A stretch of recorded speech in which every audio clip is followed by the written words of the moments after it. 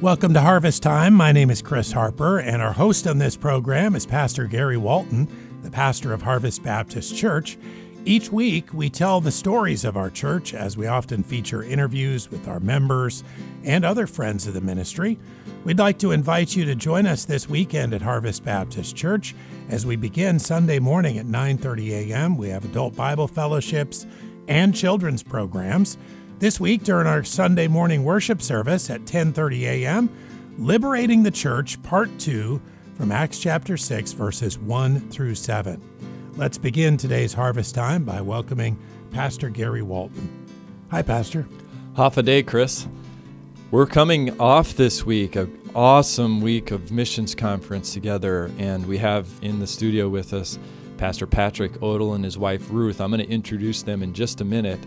Yeah, we're just been a highlight of our whole year, and so I'm thrilled to be moving towards Sunday and just the ministry of the Word and our church coming together. I think it's always awesome after you've had sort of a ministry highlight for the church to come together and debrief and think about what God has done during this time and rejoice in His work in our lives. So we want to invite everybody to be a part of our services on Sunday. I think you gave times. We'll be coming back to the series that we've been in now for some months, connected with our theme for the year, Pursuing Our Mission. But we're working into Acts chapter 6. And as you mentioned, Chris, this actually is the second part of a message that we began on those first 7 verses of Acts chapter 6 that are talking about what I think are the first deacons and really how the leadership of the church begins to develop as a result of some struggles that happened. We were talking over the last few weeks about the idea that Satan is doing everything that he can to stop the progress of the church, and he's tried a couple different tactics. He tried persecution from the outside, and then that only seemed to multiply the church, and then he tried to really bring some error in that whole Ananias and Sapphira story. And now in the first part of Acts chapter 6, we have the potential for real division happening, and in particular among different nationalities and different ethnic groups. And so it's really amazing to watch the way that God protects His church and designs leadership to develop that should, ideally helps the church to minister in unity. There are so many people that their experience in church is not one of unity, it's one of division. And this is not how God wants the church to operate. And so we're going to look again at what God said about how leadership is supposed to come along, what the role of deacons is, how that fits in with the church really continuing to pursue God's mission. The title is Liberating the Church. So we'll talk about that, what the deacon's role does to really allow the church to focus on ministry and not get sidetracked by disunity and by sort of looking inside at maybe what I want or what I feel like I need. So we're excited about continuing that discussion this Sunday morning. So we have had a great time this week with a missions team that's been part of it, and Pastor Patrick Odell and Ruth have been here. Pastor Odell is the keynote speaker, and so he's been leading the main messages throughout the week. Pat and Ruth, both of you, I've known you guys for a long time. Faith and I have known you for a long time. We met back when I was just starting college, and Pat, I think, were you both in high school? Yeah, you both were juniors in high school. Juniors in high school. So, in fact, I was your counselor. Indeed. I was a couple of years older, still pretty young. We were both pretty young, but God's given us a friendship over a lot of years. We're so glad that you're here at Harvest. Welcome to Guam, and thankful for your ministry, during this time. Thank you. We've had a wonderful time. It's been great to get to know the island a little bit, but especially the people here at Harvest Baptist, and have felt very, very welcomed by everyone here. Why don't you back up to sort of the beginning for you guys and your story, your spiritual story. Tell us how you came to the Lord and what God did in your life to bring you eventually to this place. Okay, great. Be glad to do that.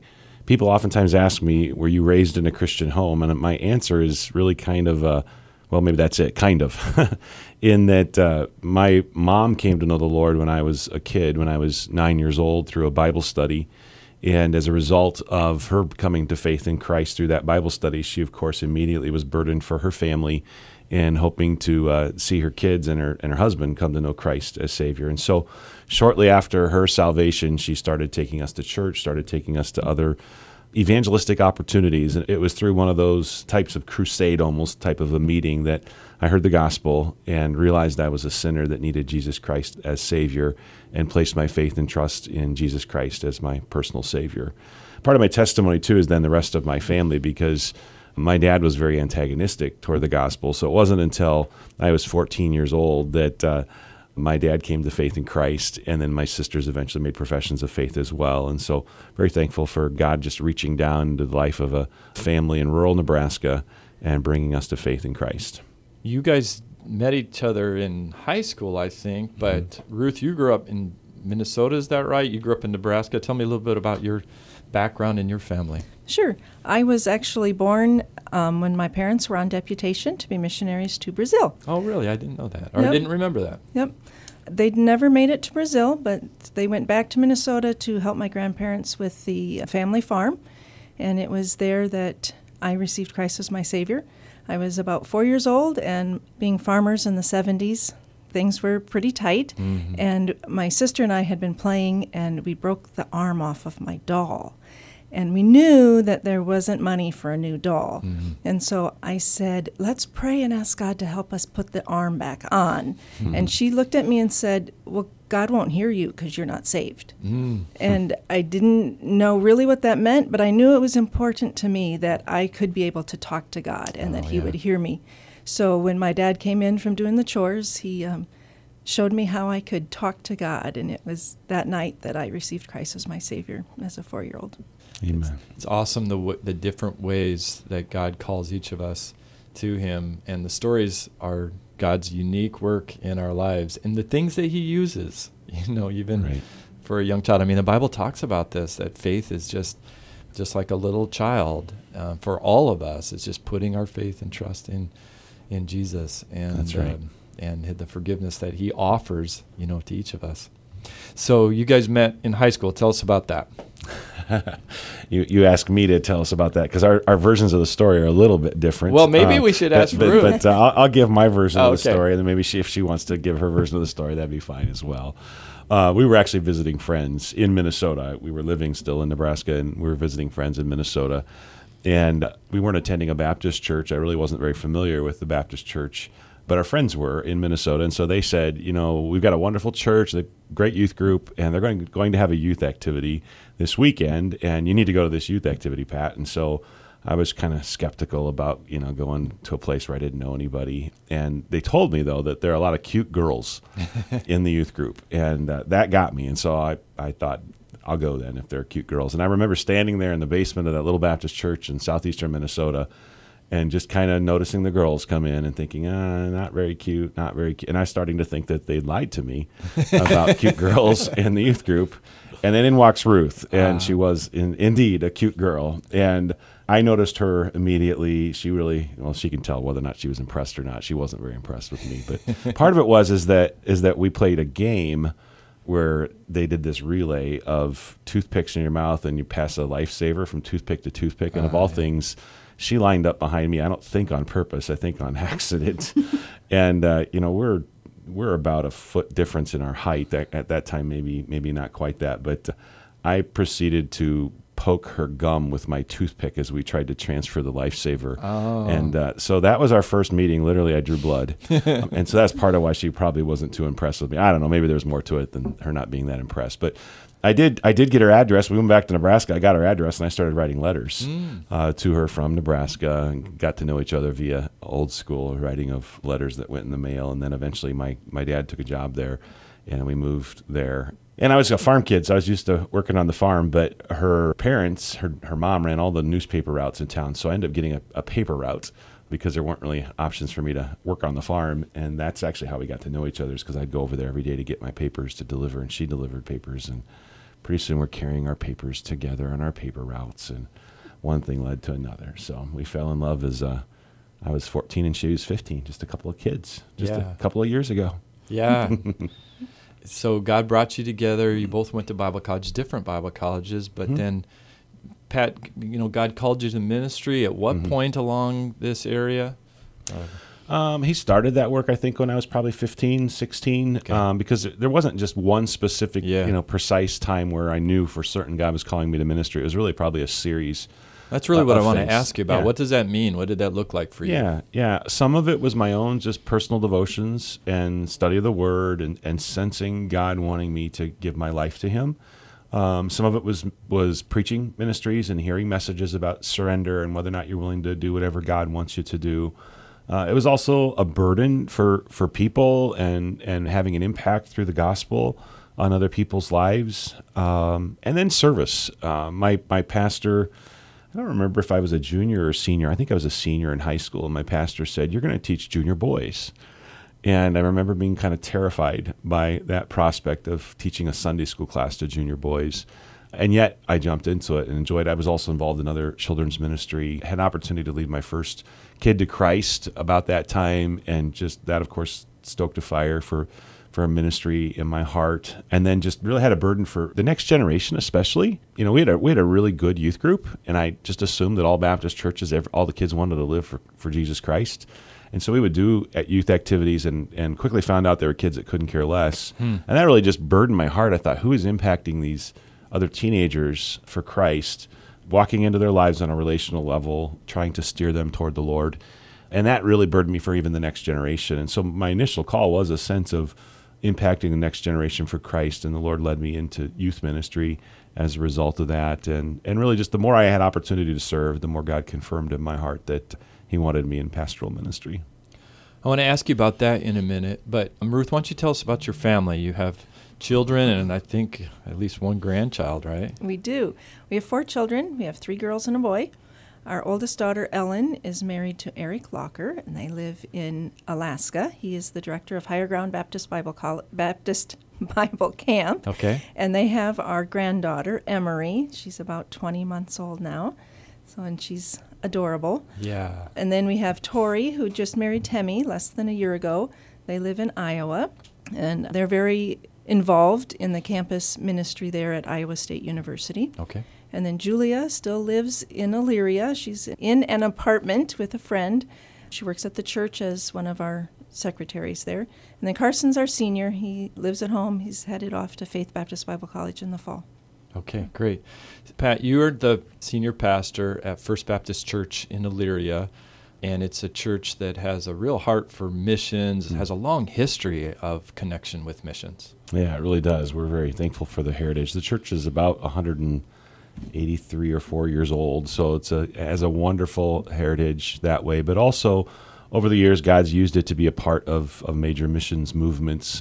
Baptist Mid-Missions was actually birthed in a prayer room of one of our previous buildings, as William Haas, who had been to Africa, came back after no longer being able to be associated with a non-denominational missions group, came back with a burden to start a Baptist mission agency. And so he met with a number of pastors in that prayer room at First Baptist. It'll be 100 years ago this fall. Wow. Yeah. And from that, they began what eventually became Baptist Mid-Missions. They used a really, really long name to start with, but it eventually became Baptist Mid-Missions. And his heart was to reach portions of nations beyond the coast. That the whole concept of mid was his burden for middle Africa, where really no missionaries were at that time taking the gospel of Christ. So First Baptist had a part in that, and ever since has been very closely linked with Baptist Mid-Missions. Another agency, actually, where my wife works, is now called Baptist Church Planters. Again, it's gone through a number of iterations of names, but that was really the burden of one of the pastors of First Baptist, to do more in North America to plant churches. And so we've had a great relationship with those two agencies, but also have had a wonderful opportunity to be a sending church for a number of missionaries over the years. And currently we have a number of missionaries around the world that are grown up at First Baptist and have been launched out into gospel ministry around the world. Your church has been so generous in giving really people to missions, and so many people have been called out of the church, supporting a lot of missionaries and given to different projects. In fact, recently, your First Baptist in Elyria was part of adopting a Bible translation project that's close to my heart. And I think the church gave $100,000 towards a Bible Right. translation project. That's right. Yeah, and we're grateful to you for kind of putting that burden in our hearts as we were as a church considering different projects and opportunities in relationship to a capital campaign. We didn't want to just do a campaign that was focused on us, trying to pay off a mortgage and things like that. We wanted to look globally and beyond our own building and borders. And so you really were used of the Lord to put that burden on not just my heart, but on the hearts of all of our people, and adopt the Dai translation in Chad, Africa. It was just exciting to hear about this people group of around 100,000 that didn't have the Old Testament. They had had the New Testament for a number of decades, but never the Old Testament. And so it's thrilling to me to read the prayer letters and the emails and to hear about the progress reports of how that's coming along. And hopefully within the next 8 to 12 months, they will officially dedicate that and present that Old Testament to the Dai people there in Chad, Africa. So we're thrilled because we know that when a people group gets the whole Bible in their heart language, it has a significant spiritual impact on them. And it was just a wonderful way to invest God's money in something that'll pay eternally. Yeah, I've talked about this before, and of course I have such a burden for Bible translation work, but the reality is that our lives, they're only going to last so long. Our personal Right. ministry is. Even the churches that we're a part of, there's no guarantee that those Right. churches are going to be here 20, 40, 60 years. I mean, we hope that they will, remaining faithful. But when the scriptures are translated into the Dai language, it's going to impact generation after generation Amen. after generation. And so the eternal significance of that ministry and that burden, that your church has had, it's really exciting for me to see you guys be part of that. And I'm excited too that the Dai people have the completed Bible. They've been waiting a long Amen. time. I had That's an right. opportunity to talk with many of the Dai people a few years ago in Chad, and they're anxious for that scriptures to be completed. So that's exciting. Yeah, we agree. So you've been here for about a little less than a week. Tell me, what are some of your impressions about Guam, impressions about Harvest? Number one, Guam's beautiful. Yeah. I know that everybody listening knows that already, but we had never been on the island before.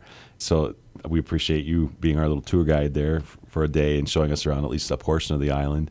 But also the people have just been so warm, so friendly. We just feel very much at home here, both on the island as well as, and especially at Harvest Baptist. So it's just been exciting to see, but it's also exciting to see the breadth and the depth of the ministry of Harvest Baptist and how God is using that to impact so many for Christ, whether it be the church itself or the Christian school with nearly 1,000 students. Harvest Baptist Bible College has really been exciting to interact with the students from all over the islands who are here training to serve the Lord, realizing that in some cases they'll go back to islands where maybe there aren't a lot of believers, and they'll have opportunity to take the gospel back to where God is calling them to share the gospel. And then I've appreciated the church's burden for missions, period, that it not just the islands, but to realize that the call of missions is to take the gospel to every tongue and tribe and people and nation. And this church really seems to have a great, great burden for taking the gospel around the world. God's been using the missions conference of this past week in a really powerful way for our church and in our lives individually. I want to just kind of remember a couple things that God's used you, Patrick, in your preaching ministry to remind us of. On Monday night, talking from Matthew chapter 9 about the harvest, but you made this statement. You said, "You will never be happy unless you're totally surrendered to the will of God." Mm-hmm. And what were you thinking about when you said Yeah. that? What's that mean? Well, I was thinking about a missionary because that goes back to, I believe, it was my senior year of high school, and I was just grappling with God's will for my life and what he wanted me to do. And honestly, a big part of that was in relationship to Ruth and myself, and whether or not he was leading me to go to a different Bible college than she was planning on going to, and not wanting to. I sensed God was leading me somewhere else, and she was planning on going to Northland. I didn't know where I was planning on going. I wanted to go to Northland, let's put it that way. And that missionary just talked about surrender. He had served the Lord for probably nearly 40 years in Africa. Harold Dark was his name, and later on, I'd grow to love and appreciate Harold Dark. He actually was a member of a church where I got to be the assistant pastor. But I don't remember the rest of the message. I just remember that one line and realized that there was no way I was going to be happy if I was out of the will of God. I had to follow God. I had to surrender completely to him. And so I remember that night going forward and the invitation time, and then seeking out my pastor and sitting down with him and spending time with him, praying with him, and him helping me to just navigate what God's will was for my life. And really, that surrender is not a matter of just the big decisions of life. Sometimes we tend to think that way, that surrender is when you make the big decisions of life, but it's just life, period. Every day we're called to be a living sacrifice. And we as has been said by so many people, we're so apt to crawl off the altar of sacrifice and live life for ourselves. And so every single day we have to say, Lord, I'm yours, and I just want to follow you and be completely surrendered to God's will. And so I've tried to live that. Obviously, I haven't lived that perfectly all of my life, but I've tried to live a surrendered life and follow God's plan for my life each and every day. Our burden as a church, and particularly in this missions conference, is that each part of the Harvest family, each member, would make those types of commitments, those surrendered decisions that give God everything. And in the process, we believe that as we do, God's going to take some and he's going to separate them out and call them to missions around the world. And so it's a great burden for us, and it was a good challenge.